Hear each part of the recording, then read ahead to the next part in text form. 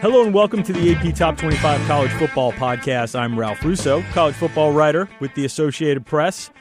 This week on the show, the great Dan Wetzel from Yahoo Sports. Dan joins me to talk about, well, just two topics we got to this week. Focusing on two of the most interesting coaches in college football. First up, Dabo Swinney had a volatile exchange, it's probably a good way of putting it, with an irate Clemson fan on his radio show earlier this week. It was in many ways everything we love about college football, a bizarre confrontation that happens nowhere else in major sports. Dan and I talked about the exchange, and we dive into Dabo, where he's been, where he's going. Next, Dan and I get into a big picture conversation about the sign-stealing scandal, he tried to say, at Michigan and Coach Jim Harbaugh. It's another example of there are no easy explanations to anything in college football. What is the crime here? What should the punishment be? What could be the fallout? What does this mean for the future of Jim Harbaugh? We don't really have the answers to any of those questions, but hopefully we'll give you some things to consider beyond what you might be reading on the Michigan and Ohio State message boards. Thanks for listening to the AP Top 25 College Football Podcast. You can find us on Apple Podcasts, Spotify, just about anywhere you like to get your pods. If you like what you hear, please give us a good review and rating. It helps college football fans find us, and it helps us find more college football fans. And away we go. Joining me this week on the podcast, the best sports writer in America from Yahoo Sports, Dan Wetzel. Dan, thanks for hopping on here. Thanks for saying that. Well, you know, I don't know. I like you. Let's go. I like you. Let's talk football. Let's talk football. So yes, but thank you. So we were gonna, mostly we're gonna try to talk about Jim Harbaugh, but the content machine never stops in college football, and Dabo handed us just a platter full of yummy stuff to dig into last night. I don't know. Should I read some of the quotes? Basically, he got a caller on his radio show. And by the way, this is still like a tribute to it's one of the unique things about college sports, right? The coach still goes on local radio once a week and takes callers. And that alone is one of the reasons why we love college sports. One of the callers went off on Dabo. Why are we paying you $11 million to go 4-4? And Dabo basically unleashed on the guy. And before I give you what my thoughts are, just where did your mind go as you're seeing this play out on Twitter, which most of us tend to do these days? Yeah, I listened to it all. Yeah, I a little bit with you. Okay, so part of the debate was Tyler from Spartanburg was very upset, and part of his being upset was Dabo Swinney was making $11.5 million a year, and I thought, why, when you're making $11.5 million a year, are you on a call-in radio show where Tyler from Spartanburg can yell at you for 2.5 minutes, right? How much money is this radio show making? What are the ratings for the Coach Swinney show? I don't know. Call it Tiger Talk, I think they call it. Yeah. Anyway, it is Nick classic. Saban still does one of these. The highest guy in the totem pole still does one of these, and he has a media guest on once or twice a week. I've been on it. I don't know if you've ever been on Saban's radio show, but he still does one too. It is. If Nick can do it, anybody can. Part of the thing, because there's no Bill Belichick call-in show. There's no Andy Reid call-in. It just doesn't, why would we do that? So I hope it never ends. Dabo was correct. I'm saying the name right. See, I always say his name wrong. Dabo. Dabo. Yeah. I've gotten better at Long A, Dabo. It's a fake word. Dab boy. Someone called him Dab boy, and it became Dabo. Something like that. So I'm not good with English, as anyone listens to our podcast knows, but I get this. Dabo, he's mostly right. Mm-hmm. Okay. Yes, I built this. Right. You're, great. You were a fan before. There was a lot of Clemson fans back when they would go 6-5 every year. But I gave you the greatest run out of your wildest imaginations. 2 national titles,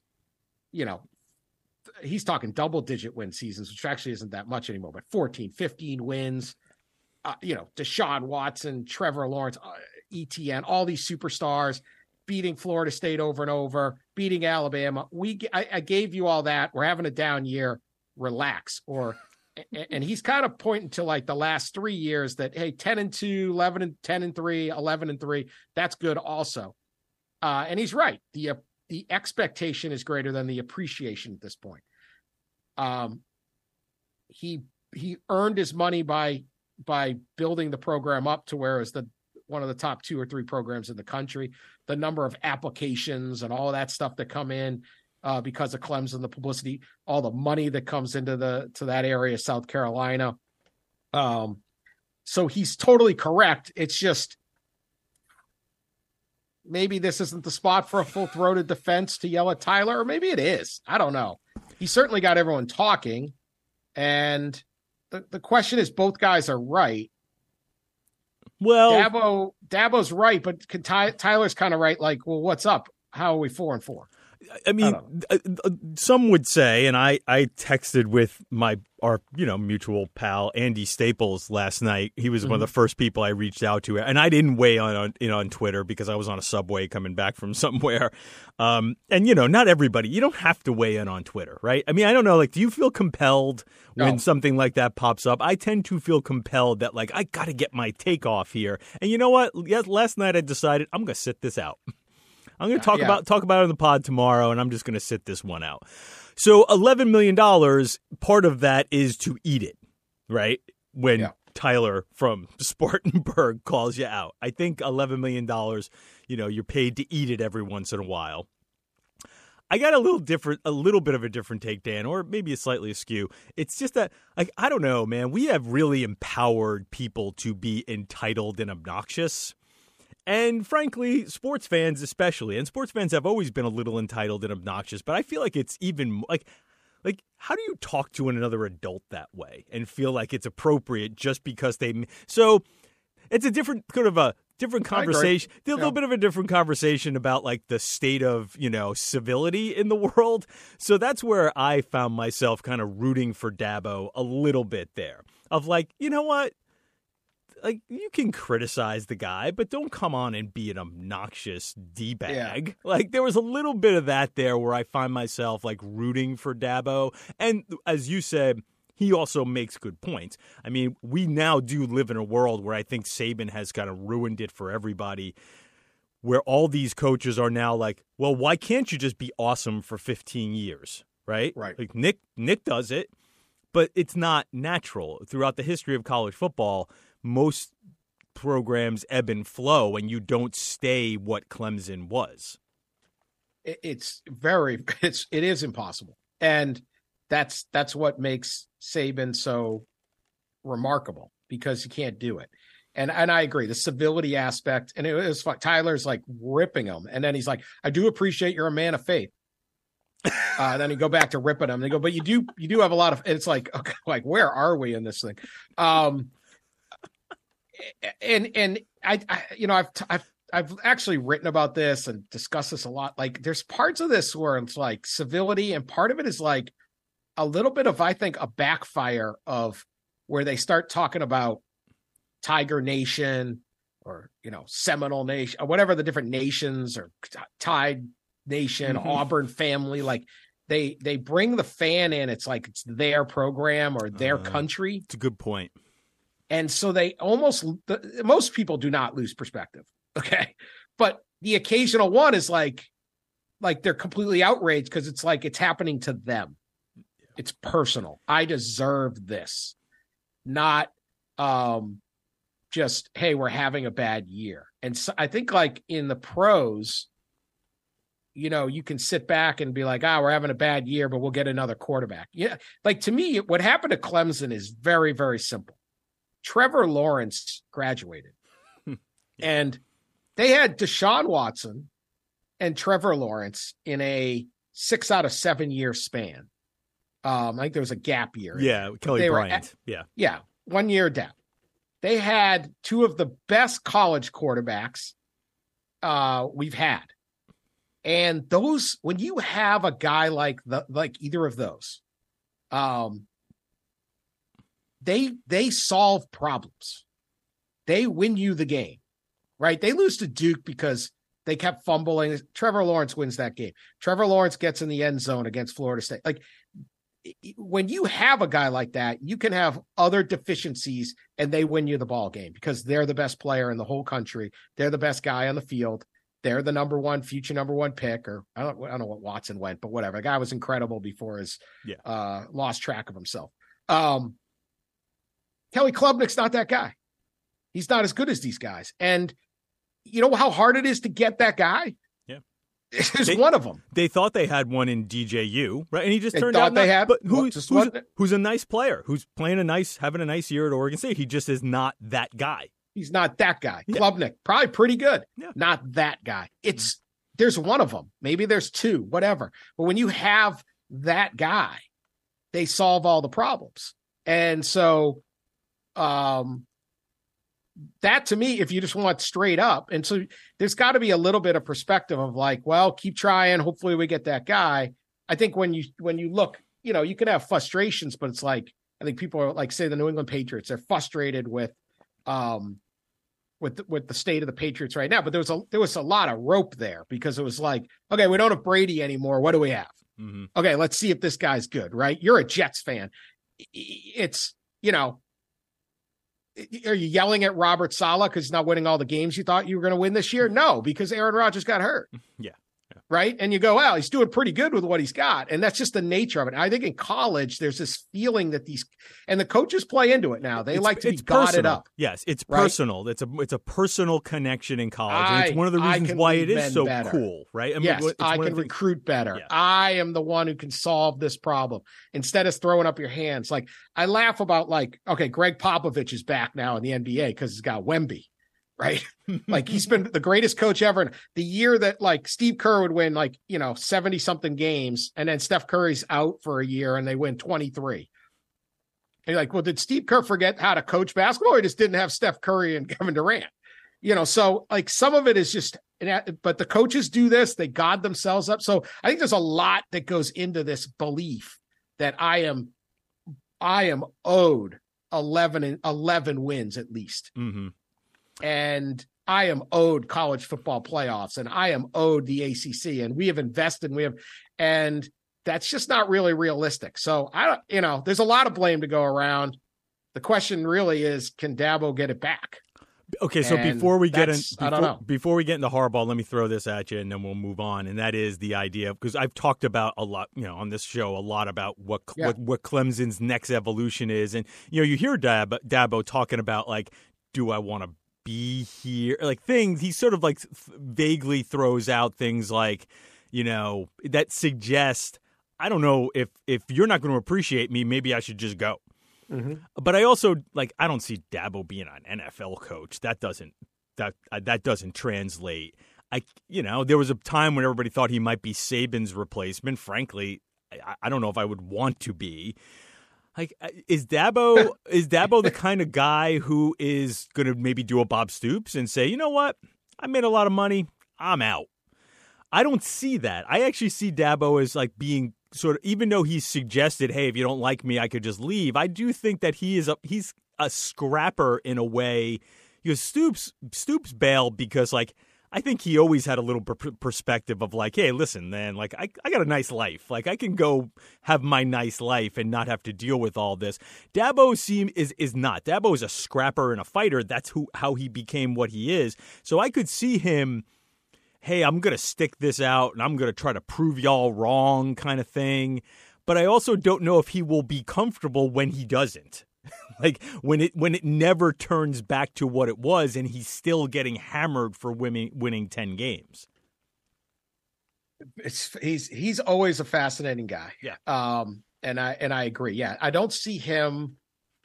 First up, Alabama, if he thinks appreciation and expectations are a situation that, right. Where do you see that? That's not the place for him.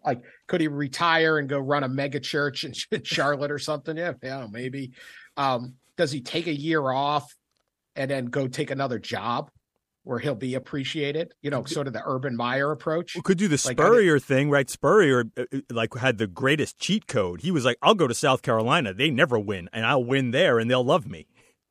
Dabo, I'll go. Yeah, I'll go to Michigan State. They're going to go crazy for me. Something like that, right? I don't know. Could he even operate in the? Dabo is a different person than virtually every other coach that we have. He is a scrapper because he's a completely self-made person. He grew up with incredible dysfunction in his life. Mm-hmm.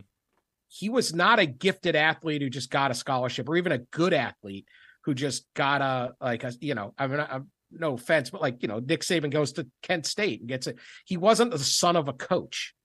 He was the son of a dysfunctional father. His they were homeless while he was in high school. He got himself to Alabama. He lived in an apartment at Alabama, walked on the team, got a scholarship, ended up getting scholarship, making the team, winning 3 letters, played, part of a national championship. His mother lived with him. They lived in the same apartment room, like they shared a bed because his mother didn't have anywhere to live. I'm not saying other coaches came up from the privilege, right? But like most of them are sons of high school coaches, or they had some, they had 2 parents, or maybe it was blue collar. It wasn't that. Yeah. There was, if Dabo he's walked with a tightrope on no safety net his entire life. So I agree. He's not going to sit there and be like, wait, how do you think I got here? I'm the one who said we can do this. I'm the one, even when I got to Clemson, said we can win these recruiting battles. I'm the one who got to Clemson and said we can be number 1. Well, he was the receivers coach who got promoted and managed to earn the job. He was out of coaching and got asked to come back in and become a coach again. Every point of his story is hey, just one pivot and you're not who you are, right? There were a ton of off-ramps for him to not be here. Absolutely. Either I just went and got a different job, or it really broke bad for me. His brothers had struggles. These are all public things, right? But the struggles of his family, I don't know another coach quite like that. There are coaches who grew up without great backgrounds, in troubled families, but they were exceptional athletes who got, plucked out, sent to, got to go to college on a scholarship, made themselves. He's just self-created all the way. So, yeah, I don't see him backing down. He'll just buckle in. Now, does he have to use the transfer portal a little more? Sure. Does he need to, the evaluations? Does he need to hire better staff? All those things. Can he do it? I don't know. But he is such a unique personality. And the guy you see now who seems so established, and he's wealthy, and all of that stuff inside of him is still a guy, I think, that's terrified it's all going to go away unless he keeps pushing relentlessly every single day. Yeah. It's also the interesting arc, and we'll stop from here, of him being the beloved anti-Saban for a while. And Clemson was quite literally the happiest place on the planet. And he mentions this when he talks about the appreciation. I remember talking to him about this, about how this has got to be great. Your folks just got to be in love they're with the fact that you're having all this success, because they never thought it was coming. And Dabo and I have talked about that, about how that made it a special and unique place where even at Alabama, where they can have the greatest run in the history of college football under Saban. Well, we were pretty good under Bear, too, so we kind of expect it to be like that here, right? Yeah. Clemson had no precedent for being what it is now, and the fact that it is going back to being a little bit more like it was before Dabo got there, I think is partially just gravity. You're another statue on that walkway to Bryant-Denny Stadium in Tuscaloosa. Yeah. So. You're one of one is what Dabo has been over his career at Clemson. So let's talk about Michigan. And again, you and Ross Dellinger broke the story. By the way, also, you probably know this, but Dan, Pat Forty, Ross Dellinger do a podcast called The College Football Inquirer. It is tremendous. They put out 3 or 4 of them a week these days. Lots of laughs, lots of odd stuff. And good times. Yeah, very good times. Especially, 40's laugh alone is enough. Yeah. To, he's got that Ed McMahon laugh. Yeah. It's It's almost like a laugh we track. just taped part of it. We're going to tape again after the ranking show tonight. But like the number of mayhem stories right now in college sports, it's just fantastic. And none of them are in the SEC. SEC mayhem quota is way down. It doesn't just mean more in the SEC anymore. It is. You got Iowa, you got Michigan, you got all over. You got Dabo yelling at guys.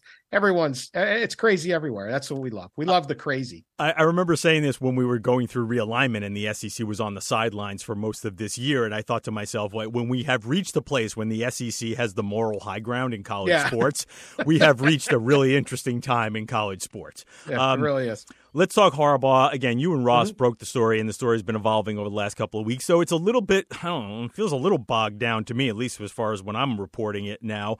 Like, where is this going to go next? Dan, I have so many thoughts, and I mean, I literally have a pad full of thoughts here. But the first thing that comes to mind for me is the ambiguity of, like, how we should be reacting to this story. Because I think as soon as you say to someone, well, Michigan's in trouble for stealing signs, but stealing signs isn't really what they're in trouble for, and we don't really know, and that's not against the rules. What they're actually in trouble for is this other thing.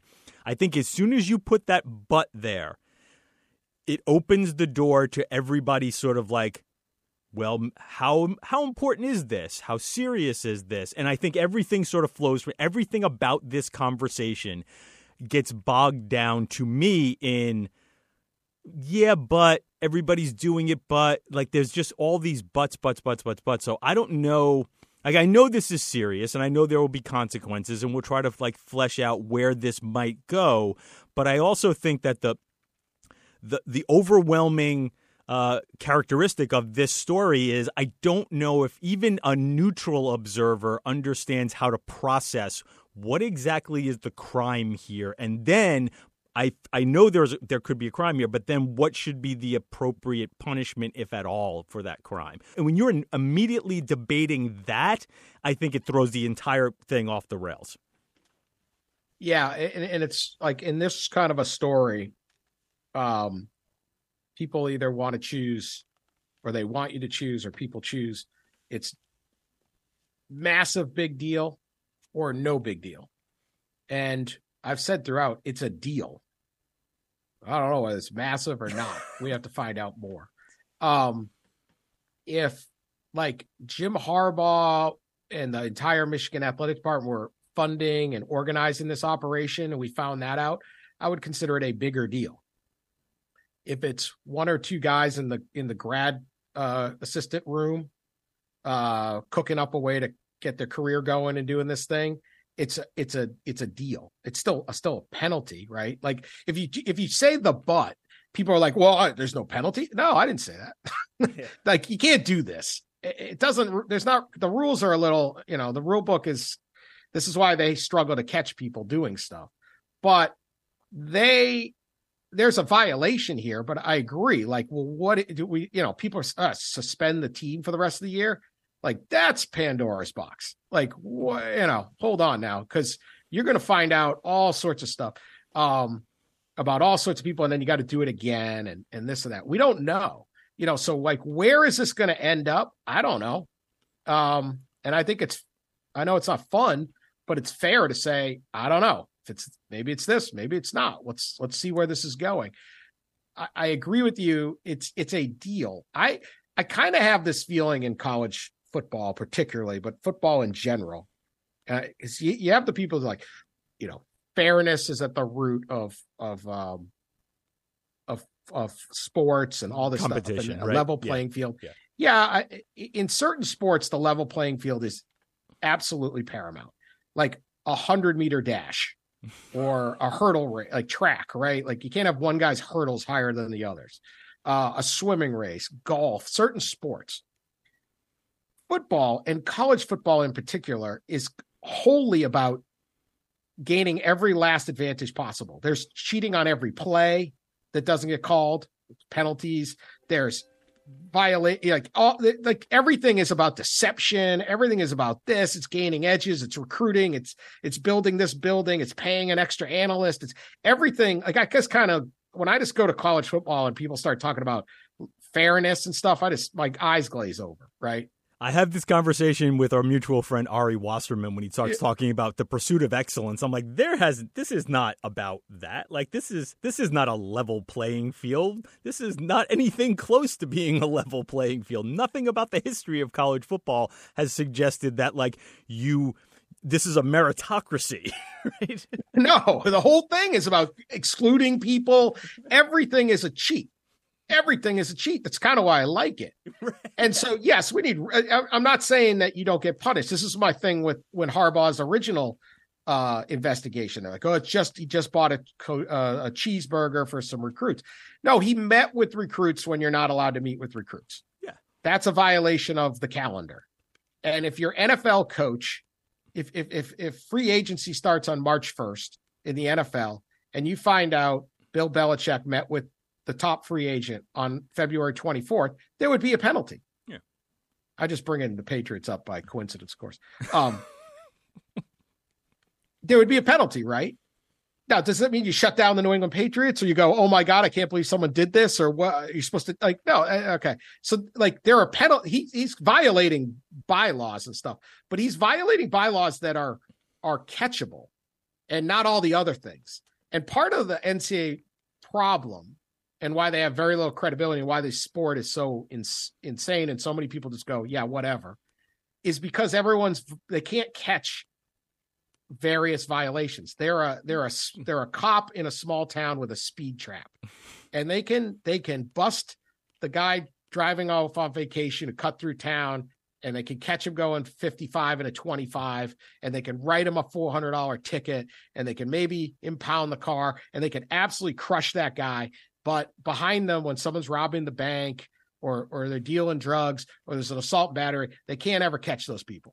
And so you sort of sit there and go, all right, dude, you got me, but you're not winning cop of the year. Right. And that's kind of my thing. That's just philosophically about college football. So did they get an advantage? They wouldn't have done it if it wasn't an advantage. Sure. That said, what an advantage in what? Right. And that's the part where I'm like, okay, this is a deal. Yeah. Right. What are the punishments? How much did they know? Why would they know? Is there a plausible explanation why Harbaugh wouldn't know? There might be, right? Why would this guy tell everyone what he's doing? Would the plan be so bad if more than just one or two people were in on it? Like, wouldn't someone say, hey, you can't buy tickets in your own name, dude? Right? Let's just give someone cash, and then they go and buy it from the guy in the corner outside the stadium and walk in. No one will ever know, right? All those things. So is it, a suspension? Is it a show cause for certain guys? Does Harbaugh get hit with a suspension because the NCAA says you have to know everything? Sure.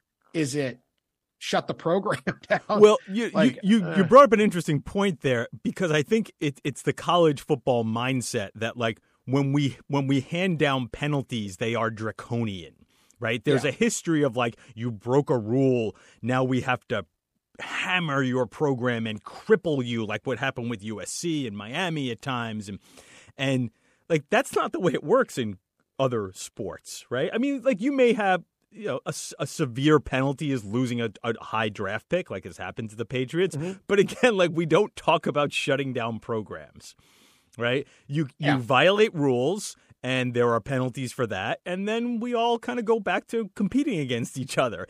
But in college sports, the history of college sports, it suggests that no, this is something we are serving a higher purpose here. So we need to not just have penalties. We need to make a statement here about fairness, and it just becomes so performative to a certain degree. Like, yes, we got to hit Michigan with something here, and now we're going to figure out if they're still the best team in the country. I've said this before. Like, the NCAA rule book is a mess. The NCAA penalties are becoming very obsolete as the game has changed, and so people want Michigan hammered, and let's say even they deserve it. Let's say we find out that this was a widespread operation and they all knew about it and all that. Fine.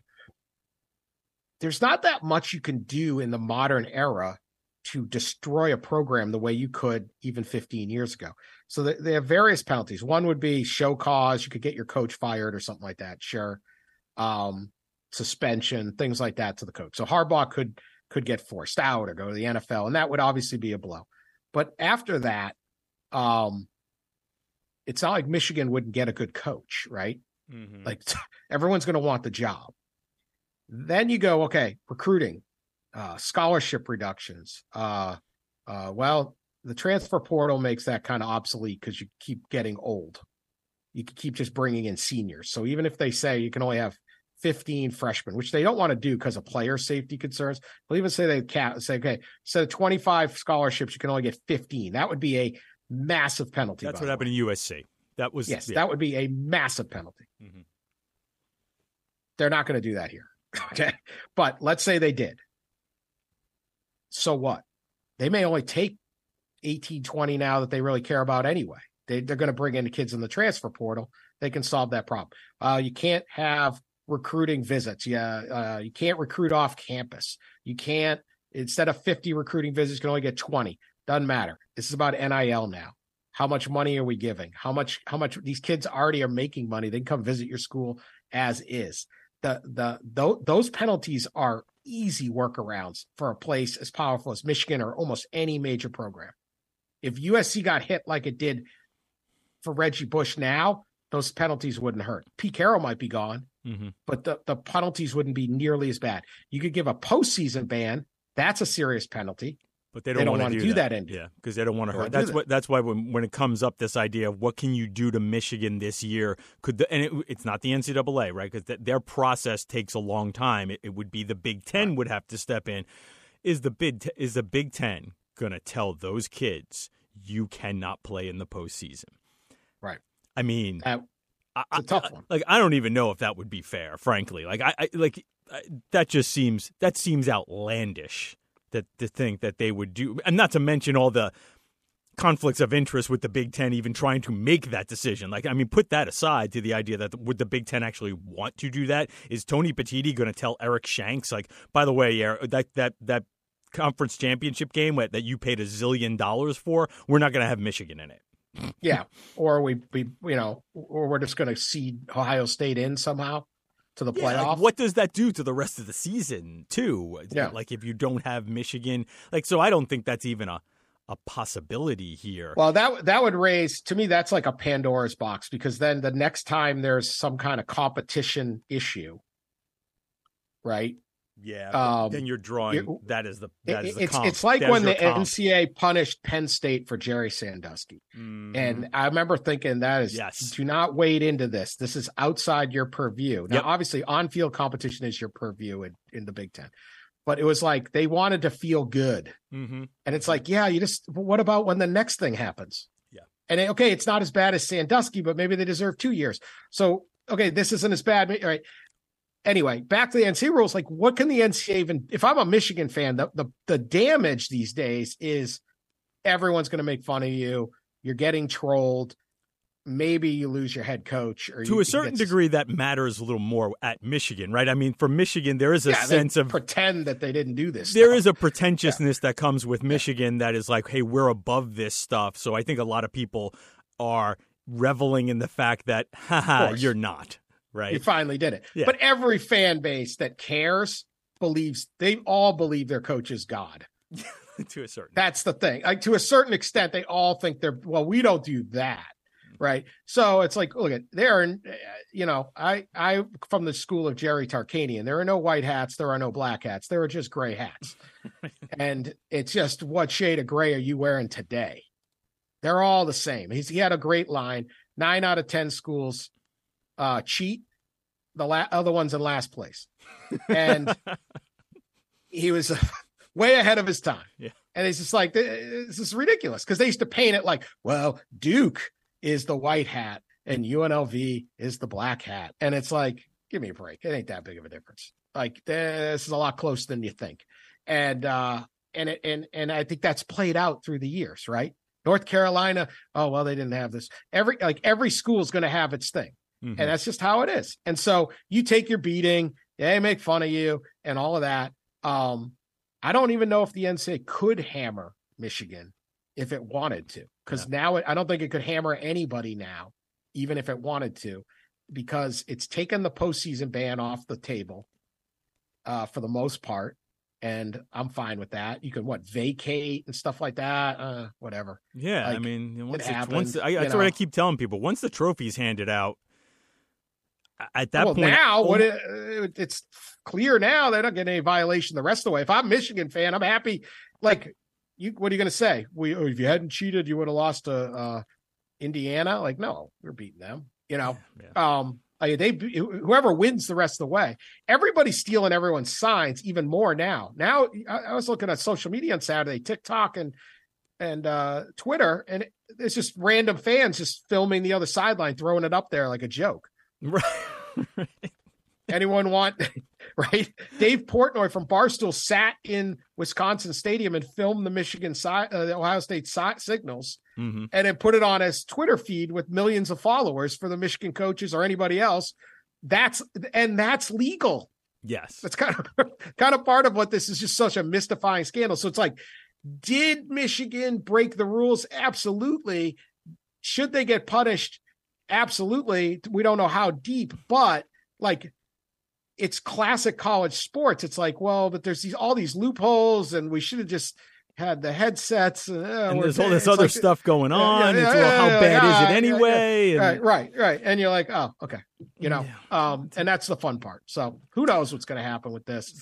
So thus far, we haven't seen any concern or thought that Jim Harbaugh actually knew. And that to me is it. And it's not that the penalty would be higher or less, although I think it should be higher, but that would change the scope of the scandal. Is how high did this go?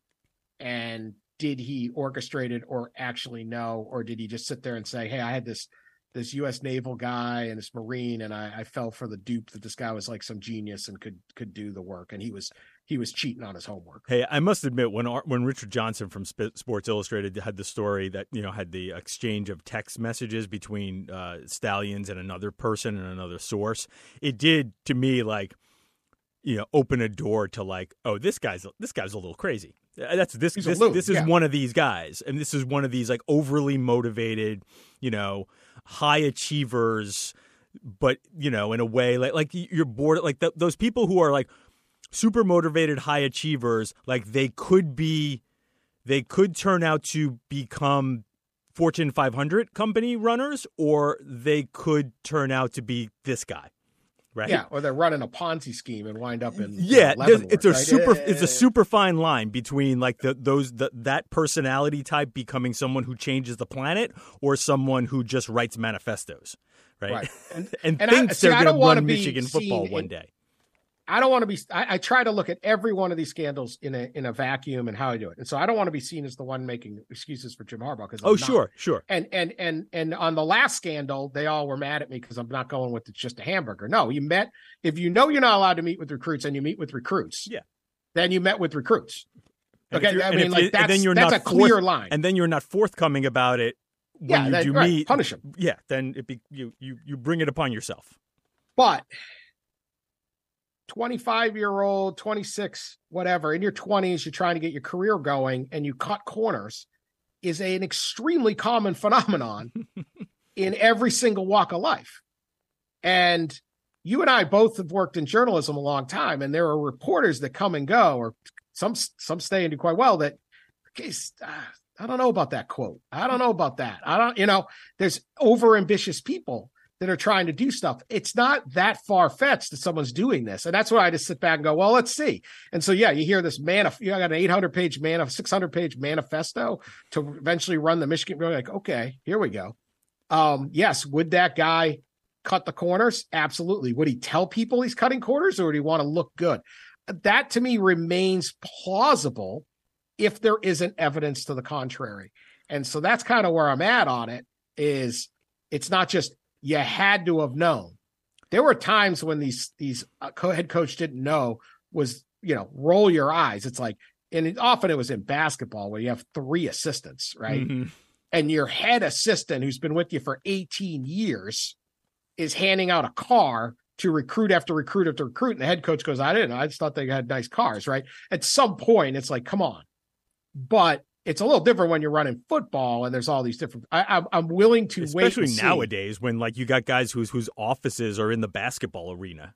Right? There's these. It's amazing. I can't remember what coach was saying to me. Like they oversee 120 something people.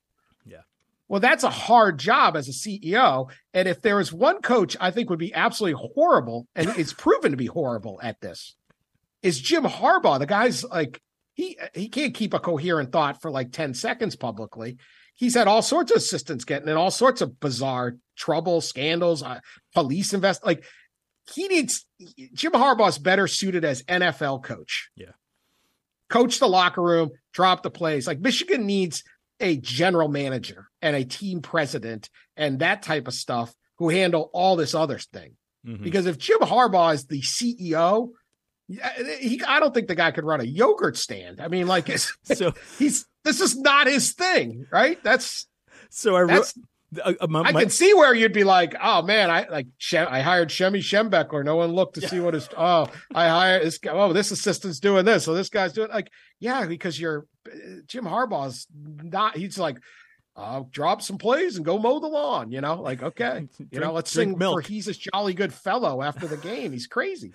So my favorite Harbaugh anecdote, and I wrote it in a story, was Willie Taggart, who goes back to Western Kentucky with Harbaugh's dad. And I will say, like the people in the Harbaugh family, and when I say family, I mean extended, like the family of coaches, which is the other interesting thing about Harbaugh, like, I don't think a lot of other coaches particularly like him, but he also doesn't extend his tree out as much as a lot of other coaches.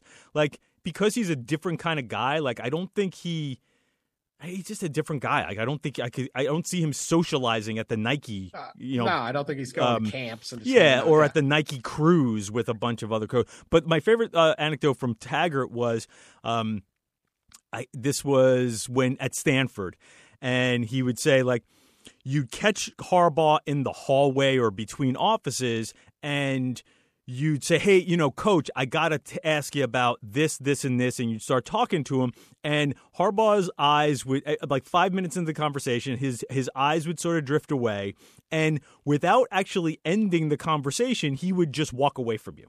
Yeah. So. And you'd be like, are we done? And I remember Willie saying, like, I remember saying there, Willie was saying, like, Willie telling the story was like, I wonder if we're done. Was that it? was he saying, was that a yes? Was that a no?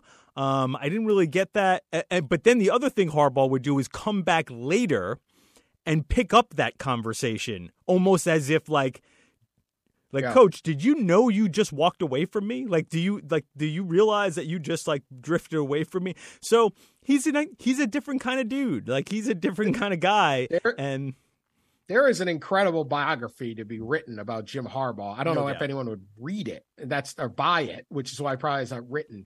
But like, you talk about Willie Taggart. Like, one of my favorite stories was when he first met Willie Taggart, and his dad was coaching Western Kentucky, and they were kind of struggling. Right. And Taggart was the quarterback there. Yeah. Yeah.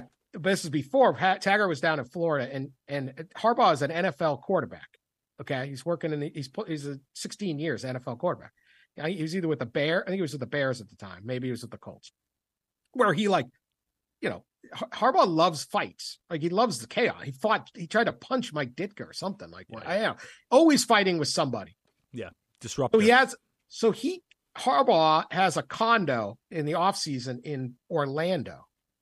Now, he's an star NFL quarterback. This would be, he's not the best quarterback, but I don't know. He's a starting NFL quarterback. Yeah. Everybody knows him, right? Everybody. I'm trying to think of like for 15 years, Jared Goff or something. He's right. Jared Goff, right? Every single kid in the country knows who he is. And Harbaugh decides he's going to help his dad by doing some recruiting as a volunteer assistant. And he gets cleared by the NCAA, and he's calling around, and he finds, he's driving around Central Florida looking for players. And someone says, well, there's a pretty good quarterback over at, I think he was over near Tampa more, or Sarasota or something. Yeah. Like Plantation. Yeah. So he calls up Willie Taggart's house, and he gets his sister on the phone, and he says, hey, this is Jim Harbaugh. Is Willie there? No, he's not here from school yet. Tell him I'm coming over in like a half hour. And so Willie Taggart gets to his house. He's like 17 years old. And his sisters wrote down a thing Jim Harbaugh called, be here in a half hour, right? And his sister didn't know Jim Harbaugh. He's like, what? Like, what is this, right? This isn't even it wasn't even a prank because it was so weird. And she's like, I don't know. Some guy called. Next thing you know, Jim Harbaugh's at his front door and they're throwing catch out in the street and all the kids are running down, right? And it's just like, who else would do this? He used to recruit. I found this other guy in Indianapolis. He was a high school coach in Indiana, and he was recruiting for his dad at Western Kentucky. Same thing. And during the season, he would call on Monday mornings to like high school coaches and be like, hey, I saw in the paper, Jimmy there ran for 200 yards. Would he be interested? And so he's like, you're getting a call. Like Sunday, you watch him win the game for the Colts, and at 8:00, he's a phone rings like, hey, it's Jim Harbaugh. And you're just like, what is this guy's? It's just total mayhem. And that's his whole crazy life is just like, I don't know. That's what I'm doing. Yeah. And so he is a fascinating character. Yeah, I hope he doesn't leave college football. Well, let's go there next. Let's wrap it up there. He's fun. He's like Urban. I want Urban Meyer back. Yeah, I find I don't know Harbaugh well. It's hard to get to know him. Now you're in the area, so you can be around that program a little more. But I don't know how well you know him. But he's hard. I know a lot of coaches pretty well. I've always had a hard time breaking through on Harbaugh because everybody does. And you talk about like I am with you. I like him being part of college football because he is a fascinating guy. He's an interesting guy, and we're all about making this sport interesting. That doesn't mean I'm absolving him of any wrongdoing here, folks. Like if he could get hammered and he could get fired and he could get suspended and maybe be deserved of all of it. But I would be interested in keeping him around. But I do wonder this. If Michigan could wave a magic wand after this season and have him just be in the NFL, bring in another coach, like, do you think at this point there are people within Michigan's higher and the president of the university loves him apparently. Santa Ono, who's a relatively new president, apparently loves him, connects with him in a way that maybe other people can't. But I do wonder if there's a faction of Michigan fandom, Michigan higher-ups who are thinking, I think we've had enough of this and let's just move on. Because the other side of that, Dan, is like he is really successful. So like you better be careful making a change. You could easily go back to Brady Hoke. Right. Michigan is a very, very powerful football program, particularly right now. So you go, we'll just get another guy. Not that easy. Yeah. But that doesn't mean you should sit there and if you sit there and think this guy has caused too much mayhem, damage to our athletic department, he broke the rules, he should have known, he did know, whatever. No, you absolutely move off on him. But that's the thing. Like, do you think you can move away from him if you're Michigan, or do you have to just hope, please let some NFL team offer him a job? Because that would be interesting if they actually fired him or asked him to resign. They're not going to fire. I don't think they will fire him unless it goes back to what we had said before. Yeah, like there's more evidence here of wrongdoing, of direct wrongdoing. Or there's another thing, or there's this, right? But my point is, at this point, do they want to extend him? Yeah, probably. They wanted to before this. Yes, and that's at the end of the year, will they want him to stay? Depends on the rest of his year goes. Beats Ohio State again, yeah. Most people want him to stay. I mean, business is good at Michigan. And when you get under attack, you actually make more money. Like people are more excited. Yeah. Because they're like, they're after us and all this stuff. It's being the attacked, it can be good. So there's always exhaustion, I think, with Harbaugh. And Urban, that's how it came to an end with the 49ers. I mean, he only had one off year with the 49ers, but the people around him were just like, this is too much. It's too much. And that year he was going to get like the whole season was like they didn't want him anymore. Yeah. It wasn't even like at the end of the year they're like, well, that wasn't very good. Yeah, he went to two NFC championship games and a Super Bowl, and in four and then had a bad year, is gone. So yeah, I think that if he keeps winning and it's not, it's not, nothing more comes out and it's like, gee, you should have known, shape up, but we're going to put some what's the NCAA's favorite word? Guardrails in. We're going to have some more people oversee hiring and another different things. Suspension next year. Yeah. Well, he's probably, because they can pile this on the current case. And so can they get to, is it another 3 games? Is it another 6 games? Another 2 games? I don't know. We'll see. But where does it get? But I do think there is still a lot of support. I know there's a lot of support still for Jim Harbaugh at Michigan because he's winning and because when the dust settles after the shock of these things, and if it isn't worse than, again, I keep going back to this caveat, but it's sort of like, all right, whatever. Like, right. Yeah. Like I also covered the NFL also. I covered Spygate with the Patriots and everyone went bananas and this is the only reason they won. And then they won like 5 more Super Bowls. I covered Deflategate, which I still don't think the balls were even deflated, but this was a similar, like, oh my God, Tom Brady should be banned from the Super Bowl. It was the only reason Tom Brady won games. He won like 4 more Super Bowls with 2 teams. Okay. It wasn't the ball. All right. And it just like every once in a while you have these massive things and you're like, and you know, okay, shouldn't do it, but it's like you should get to the hockey deal where it's like, this is a 2-minute, this is a 5-minute. Like, yeah. So, you know, this is a game match penalty. This is, you know, okay. You know, and they do it in the football, you know, this is passing or this is holding, this is unnecessary.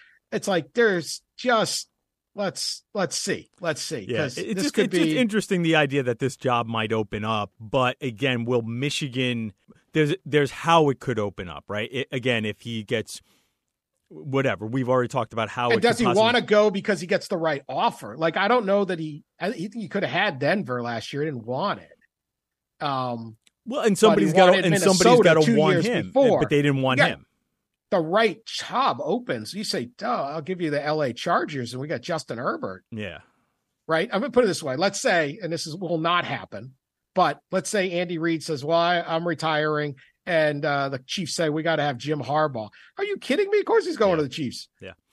Right. But is he going to take Arizona? I don't know. Maybe not. My underlying question is does Michigan facilitate his departure? And again, I know and understand it. I don't believe so. It ties back to the possibility that this gets worse, but I don't even know, like, how much worse does it have to get for Michigan to say, we've had enough, just go. We don't care if you have a landing spot, just go. And you know, it would have to be him direct, like his involvement. Yeah. No, you know, I think, and then the season falls apart. Yeah. Because the thing about it, if he's 8-4, I mean, everything changes on whether you can win. Yeah. His untouchability right now is because he's beaten Ohio State 2 years in a row. And the interesting part about this, then we talk about justice, and then we'll wrap it up here, is Ohio State has the ability to serve the justice here. Who's going to serve justice here? If Ohio State beats them, right? Justice will be served on the field if they can. If Ohio State beats them, that's how because really, if Michigan was, already had 1 or 2 losses, this would not be as big of a deal.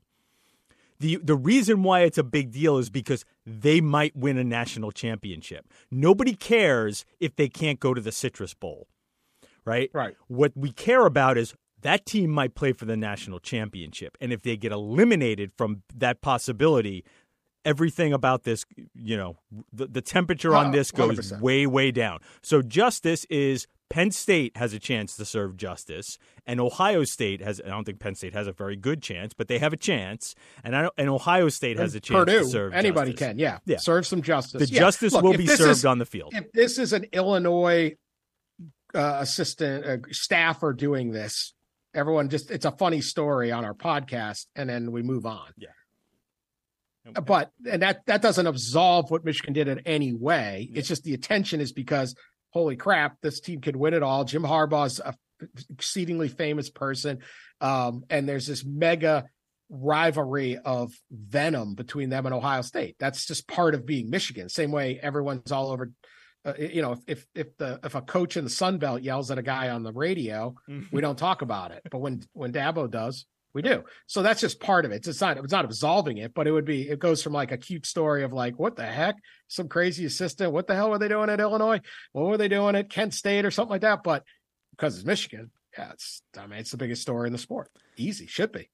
Dan Wetzel writes for Yahoo Sports. He's the best sports writer in the country. You can hear him with Ross Dellinger and Pat Forty on the College Football Inquirer, which is one of the best college football podcasts in the country. Dan, you're just the best, man. I really appreciate your time. I appreciate you going long with me here. We only covered 2 topics, but frankly, they're pretty good topics. Good topics. Always fun talking to you, Ralph. Appreciate you and all that you do, and those are very kind words, so thank you. And now 3 and out. First down. Again, we preview the games here.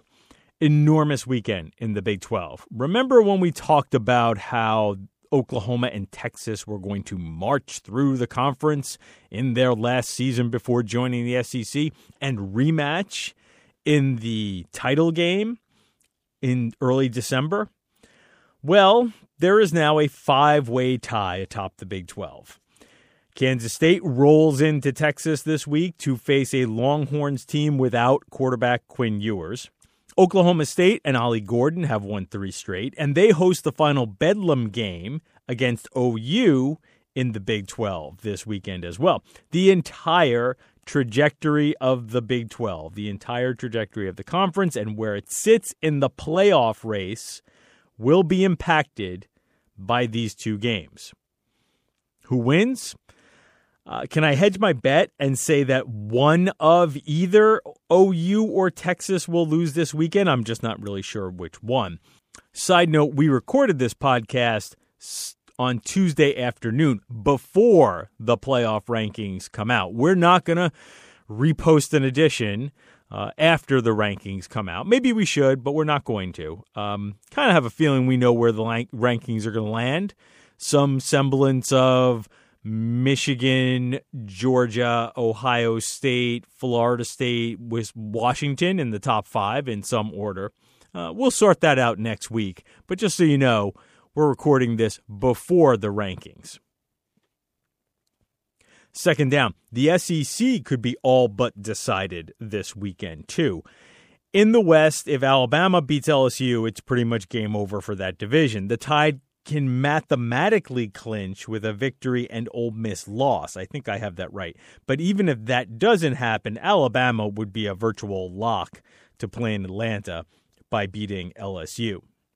An LSU victory brings Ole Miss back into play and will create a pretty intriguing last month of the season in the SEC West. Georgia hosts Missouri in a matchup of 1 and 2 in the East. I don't think this is going to end well for the Tigers, but dream big, Mizzou. You almost caught the Dogs last year. Again, if Georgia wins, it doesn't mathematically clinch its division. The Bulldogs still have games at Tennessee and Ole Miss to play, but they could go up 2 games with 2 games to play, and you got to like that math if you're a Georgia fan. Who wins? Well, I'm no fool. I think Georgia is about ready to roll through the rest of its regular season and head to the college football playoff. The Bulldogs might very well crush the illusion of parity in this college football season. As for the game in Tuscaloosa, bad defense tends to be sticky and hard to fix. LSU has a bad defense against any opponent with a functioning passing game. Alabama's passing game with Jalen Milroe is a long way from what it was with Tua and Jerry Jeudy and Devonta Smith, but it's also a whole lot better than Auburn's offense. I think the Tide will find LSU quite accommodating, and I'll go with Bama to avenge last year's OT loss in Baton Rouge. Third down, my takeaways from Iowa announcing that the drive for 325 is over and offensive coordinator Brian Ferentz will step down after this year. First of all, good for Beth Getz. She is the interim AD as Iowa transitions away from Gary Barta, but the assumption has been Getz will be Barta's permanent replacement. Clearly, she flexed her muscle here, which leads me to wonder if Kirk Ferentz will be the head coach much longer at Iowa. Not because I think Getz is, sort of dying to push out Ferentz or fire him, but clearly this was a move that makes it obvious the longtime head coach is not without a boss. At 68, you just have to wonder if Ferentz wants to deal with a new power dynamic at Iowa where he might find more, let's say, pushback to what he wants the program to be. That is the show for today. I'd like to thank my producer, John Radcliffe, for making me sound good. You can find this podcast at Apple Podcasts, Spotify, just about anywhere you like to get your pods. Please follow so you do not miss an episode. I'm Ralph Russo, the college football writer with the Associated Press. Thanks for listening. Come back next week for more of the AP Top 25 College Football Podcast.